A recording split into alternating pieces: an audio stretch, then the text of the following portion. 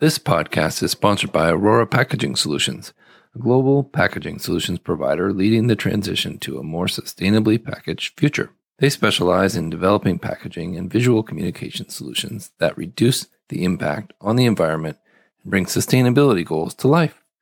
With a focus on partnership and service, they create a custom solution for your business. To learn more, please visit www.ororapackaging.com. Welcome to Sustainable Packaging with Corey Connors. Today's guest is my friend, Mr. Derrick Nave. He's a sales partner and packaging specialist at Associated Packaging. How are you? Good. Thanks for having me on. I'm super excited, Corey. Oh man, it's my honor. We've been communicating a long time on LinkedIn, and you've recently started your own podcast, which we'll talk about later. Yep. But tell us about your background. How'd you get into this wild world of packaging? So I don't have some cool story about me, like multiple generations of like my family being in packaging. Yeah. I literally graduated from college. I still had no idea what I wanted to get into. Met a guy at the gym and we started having a conversation. We built some relationship and he was just like, "Hey, have you ever thought about getting into sales?" And honestly, I'd never thought about it at that point. When I thought of sales, it kind of like scared me a little bit. I thought about a used car sales. So I'm like, man, I don't ever want to do that. Yeah. But he's like, no. He's like, "What do you think about doing B2B, like selling toilet paper?" And I kind of laughed. I'm like, "Selling toilet paper?" I'm like, "What are you talking about?" So that company was a distributor out of Knoxville, and their primary business was janitorial business. So I went through the process, got on with them, and sold toilet paper for a couple of years. Well, in that transition, I got my feet wet and realized that so the company was probably about, 75, I might be wrong, 75, 80% is what we did was janitorial stuff, cleaners, trash can liners, chemicals, paper towels, stuff like that. But at some point in time, we had acquired a small packaging company in the area. So we started selling, stretch film, tapes and stuff like that. So that's when I kind of got introduced into the packaging items. And from that point forward, I kind of put my focus more. I just enjoyed that process working with manufacturers and it was just different. So I kind of fell in love with that. Was at Kelsen for probably about 2 years in the packaging segment. And I wanted to kind of dive into it a little bit deeper. So again, we kind of just dabbled in it there. So I started kind of looking at opportunities in the area for other distributors that was packaging is all they did. So got connected with Associated Packaging. I love the way that their program works. So I jumped on with Associated Packaging about 5.5 years ago and I've not looked back since, but it's so funny. The packaging world is so big, but yet it's so small. Once people get into the packaging in any segment, it's so funny. They might transition from one company to the next, but literally they never leave the industry. And I think that goes to show you how awesome our industry is on all segments. I mean, from the vendor manufacturer side to the distribution side to the end user, which is manufacturing, distribution, e-commerce, just the people and the people you get to meet and connect with it makes it awesome. I love it.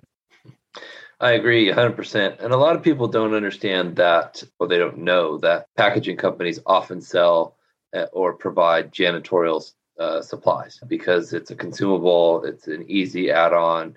Oh, hey, you're buying a pallet of boxes. Here's a case of toilet paper, and here's a case of whatever the item might be in the Jansan segment.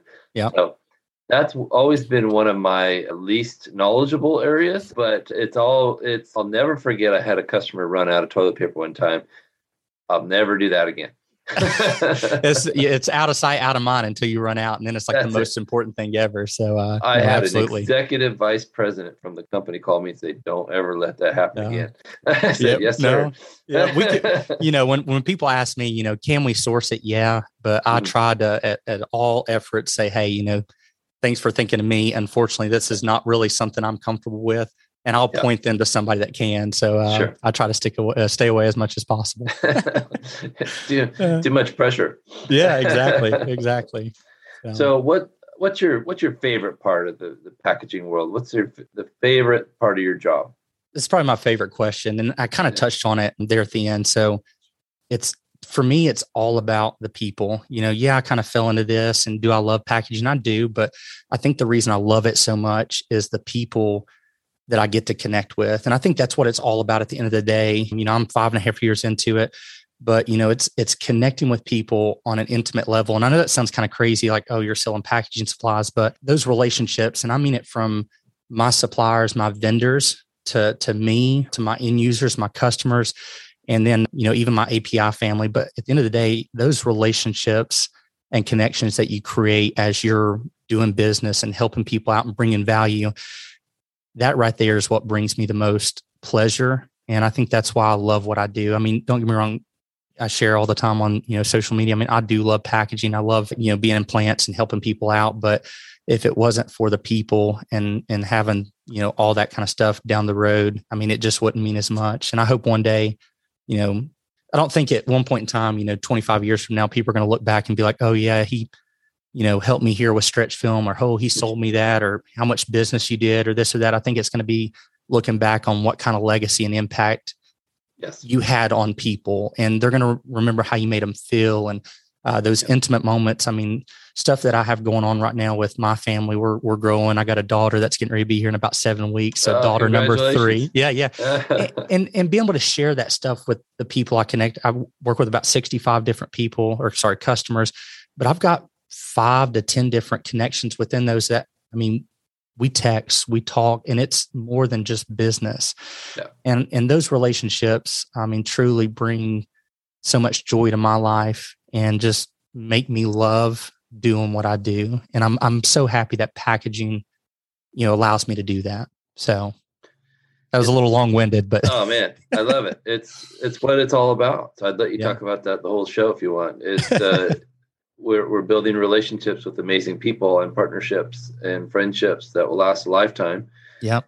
And a lot of, if you're looking at sales that where you're solving problems for people and you're more focused on the relationship than the profit margin, then you're going to have a great career. And I'm so excited for you because you're just getting started. And it just keeps going from here. Like you said, most people don't leave the industry. I'm celebrating my 20th anniversary with Landsberg. Awesome. I love it. In May.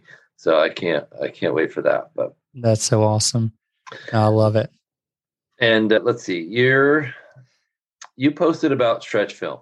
I want to talk about this because this is where the sustainability comes in. This is a topic I haven't covered at all on this podcast, and this is episode like 83. Oh wow! So you posted about the pressure's on. Oh man, you're the guy. You gotta bring it home for everybody because this is something that a lot of people don't understand with packaging. Is automation equipment can make you more sustainable and save you money, even though there's an upfront cost. Can you talk about stretch film and automating that and why that's sustainable? No, absolutely. And the stretch film for me is, I guess, why I have that passion for stretch film. It's kind of cliche, but when I first started in the packaging, that was one of the first items I got trained on. So I was with Paragon Films. A shout out to Carla Thorne. She pretty much everything I know about stretch film was from her. But that's what I first got trained on. And I guess once you start learning more about products and you become more confident, it kind of makes it that much more fun to sell because you're a little bit more knowledgeable about it. Now, again, I'm in distribution, so I'm not as knowledgeable as those manufacturing reps. I mean, I still rely heavily on my stretch film manufacturers, but so stretch film, a lot of people think, stretch film, like, oh, it's a film, like you can't be sustainable. We can't be more sustainable with film. But looking at it from a different angle, and this is how I look at it, is if you're trying to, maybe you do have to use film to protect your pallets. We got to use stretch film. And I know some things are in the works with other options, but with stretch film, it's more about reducing the overall footprint of how much material you're using in waste. So it's really simple. I don't want to make it more complicated. It's basically using less film per pallet, but also not jeopardizing your containment. So with stretch film, my main point when I have a conversation is we want to make sure that we're protecting your product, which comes down to containment. So we want to make sure that it's within industry standards and we're protecting your product from point A to point B to point C, and preventing load failures. But back on the less film per pallet. So a lot of people, if they're using stretch film, a lot of people think stretch film is just stretch film. But all films are not created equal. So once you start diving into it and getting into different manufacturing, distribution, e-commerce, stretch film is just one of those items, just people order and they order what they've always ordered. And when you start diving into it and build that relationship and they allow you to start asking questions, you come to find out, oh, why are you using that gauge? Why are you using this? Why? And honestly, a lot of times they have that response where, well, that's what we've always done. So for example, if, a lot of people are still using more of a conventional, 70, 80, 90, and I still even see today in this market, some 100, 110 gauge films. And I'm not saying there's not a time and place for that, but when you get into that, some of those people that are wrapping their pallets might be using over a pound of film, 14 ounces of film. So what, over the last 5-10 years, especially, there's been a lot of improvements in the manufacturing process with bringing out engineered films. Yep. And what that allows us to do is combat these higher conventional films with a lower gauge film. For example, let's just throw out 63 gauge high performance film. So a lot of times we can come in situations if somebody's using a 90 gauge film, wrapping their pallet X amount of revolutions, and let's say we are using a pound of film.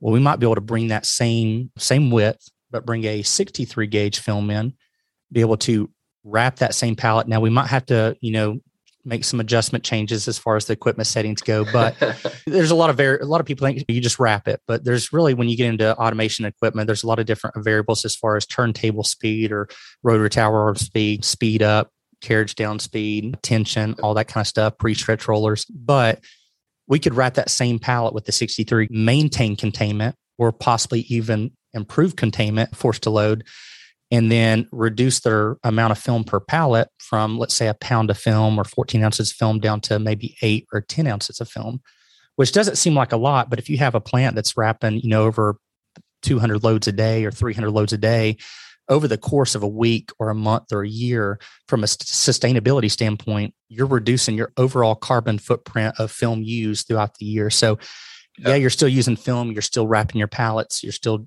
all that kind of stuff. But at the end of the day, you are being more sustainable when it comes to stretch film.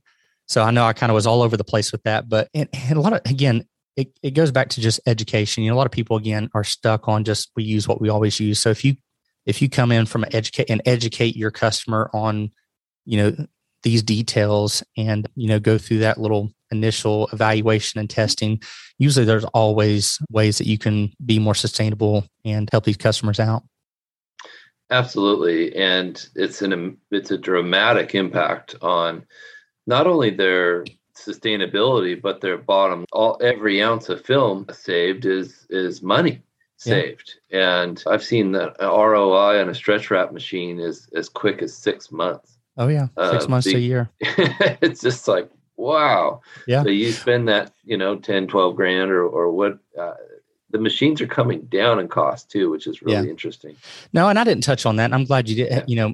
There's still a lot of people out there using hand film. And I'm not saying, sometimes there's areas where if there's a plant where you're or you're having to hand wrap pallets at 40 different stations, right off the bat, maybe a company can't go in and have that capital expenditure to bring in 40 stretch wrappers, but maybe they can do it over time. But, people don't understand with hand film. It's like, oh, it's a lot cheaper, the film costs, all this kind of stuff. But when you're wrapping those pallets, shift 1 versus shift 2, or even the same person wrapping at 8 o'clock in the morning is wrapping those pallets a lot different. So the inconsistency with containment, which could cause load failures, or even the consistency of, do you know what your true cost is per pallet with stretch film? One person might be wrapping and doing 36 revolutions and using 1.5 pounds or 2 pounds of hand film, or somebody else might be using, 8 ounces of hand film. So there's all those variables, but you're spot on. I mean, over the last even 3 or 4 years, the amount of stretch wrappers that I see going out in the field is, which is awesome. We love seeing that. But yeah, sorry, you struck a chord with me. A lot of people are, like you said, are using hand film, which is okay. You can do it successfully. There's something called pre-stretch film, which is a great alternative to a machine, because people, even your strongest warehouse worker, probably can't pull 300% neck down on stretch film to get you that load containment. But in my opinion, the biggest issue there with hand film, other than the time and the labor that it takes, is the danger. It is a huge safety issue. Everybody walking backwards around the pallet and tripping over something. I worked in a warehouse. I got tired of getting dizzy and had almost fallen several times. Oh yeah. It's very common to see those kind of injuries. Yeah, if you get safety involved, I mean, if that one injury would basically justify bringing in a stretch wrapper. Right. So I mean, if you can talking to the right people, you can definitely get one of those approved and bring it in the plant. So no, absolutely. Yeah. Do you miss stretch wrapping pallets? I don't. I saw a video on TikTok. I'm on TikTok. Oh yeah. And there was a guy who was wrapping a pallet of using a one wheel. Have you seen those? Yeah.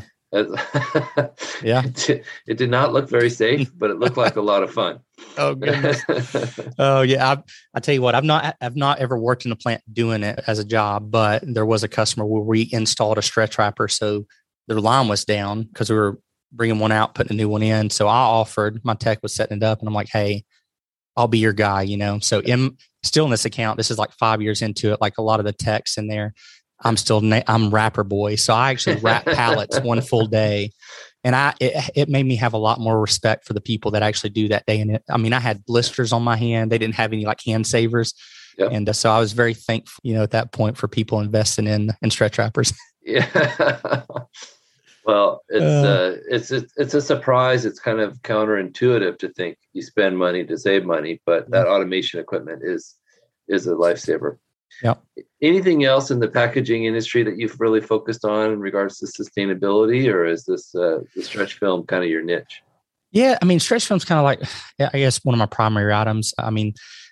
If people looked at my overall book of business, they'd be like, man, I talk about sustainability and it is important and stuff like that. But a lot of the items that I do sell, they're resin based, but I am always trying to focus on, if it makes sense, trying to get them into more sustainable products. So I'm trying to educate, or like I said, with this, a lot of times I'm just trying to help reduce overall carbon footprint. Some applications with some of my customers, no matter how much you try to educate, no matter how much you try to convince them, paper, all this kind of stuff, they're just kind of set in their ways and they're going to use what they want to use. But another one, we kind of talked about it a little bit with stretch wrappers, but this last 2 or 3 years, automation's been a thing, but the amount of growth in automation, and I guess I'm just speaking from Associated and from my point of view, automation, it's growing like crazy. I feel like if you're not willing to automate in areas that you can, eventually your competitors, you're going to get left in the dust. People are automating left and right.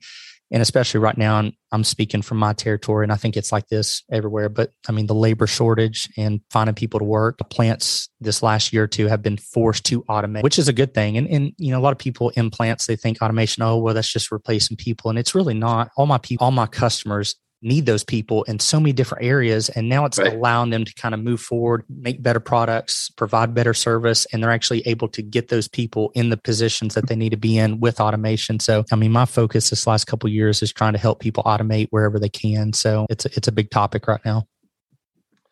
Yes. And absolutely with the national and global labor shortage, people absolutely need to replace the quote unquote easy or repetitive tasks with a machine. To me, that you're exactly right. We're not replacing people. We're saving companies because oftentimes they literally can't find enough employees to work. I agree. We're saving companies and creating more jobs and keeping stuff, manufactured in the U.S., which is, obviously exciting for us. So automation's where it's at. You got to be doing it. Yes. So you have a podcast. Yes. You are one of my packaging podcast fellow brothers, and we're all excited and sisters. There's so many really great podcasts, but yours is risen through the ranks quickly. You're currently number 6, I believe, in the packaging space, which is incredible. I'm excited. And it's just been a few months. Can you tell us about it? Yeah, so it's the packaging show. I put it off for quite some time. I'm a very introverted person. So I had planned on doing it, kept putting it off. And finally, with enough conversations with Adam Peake, he finally encouraged me enough to just say, hey, just do it. Yeah. So I finally jumped in. And sometimes, obviously it's not my sole business, but sometimes in order to grow, you got to put yourself in uncomfortable situations. And that's exactly what I saw. I kind of stepped outside my comfort zone. And I started about, 5-6 months ago. I did kind of scale it back from the get-go. I always figured, I can always add more. So I think I took that advice from you. So right now it's every other week or every other Monday. But I basically bring on, so being a distributor rep, it is so hard. Like you guys, I feel like you have your little niche where you guys are in. Being a distributor, I mean, I have almost 300 vendors that I work with, and it's really hard. Even though I talk about stretch film a lot, it's hard to be an expert in all those fields. So I know a little bit about everything. But I thought it'd be really cool to have my vendor reps on and suppliers on, the experts of those particular vendors that I work with, and basically bring them on and we kind of dive into a specific topic, and hopefully it's educational that we can share out in the market. But I feel like podcasts are one of the easiest ways to just consume content. I mean, you and I probably do it. I'm sure now you probably listen to a lot of podcasts since you're on, but you're listening to these day in and day out as you're driving from account to account or in the gym. And I was just hoping to provide some additional value to my customers and anybody that wants to listen. But it's been a fun journey, and I hope to continue doing it and be successful. Well, keep up the good work. We need more packaging podcasts. It's a fascinating world of packaging. I always say it's the biggest industry nobody thinks about unless you're in it. Yeah. Then you always think about it, and like you probably, my wife won't take me shopping. Stopping down every aisle looking at stuff. I just love it. I'm fascinated by all the brilliant minds in our field. But yeah, it takes over. Go ahead. Sorry, I was going to say it takes over a lot of conversations at the dinner table, a lot of conversations driving on the road. I feel like my wife knows everybody I work with, what I do, what we're working on. I mean, love her heart. She's my biggest supporter. So thank you to Caleb. But sorry, I had to throw that in there. It's a conversation all the time. Yeah. Well, and we need our support as salespeople. It's very difficult and can be very lonely. Yes. You just feel like you're out on your own doing it. But then when you have a supportive spouse, it makes it all worth it. Absolutely. So how do people get in touch with you, Derrick? So obviously LinkedIn, and I'm sure you'll put that in the show notes, my LinkedIn handle. And then I got a personal website.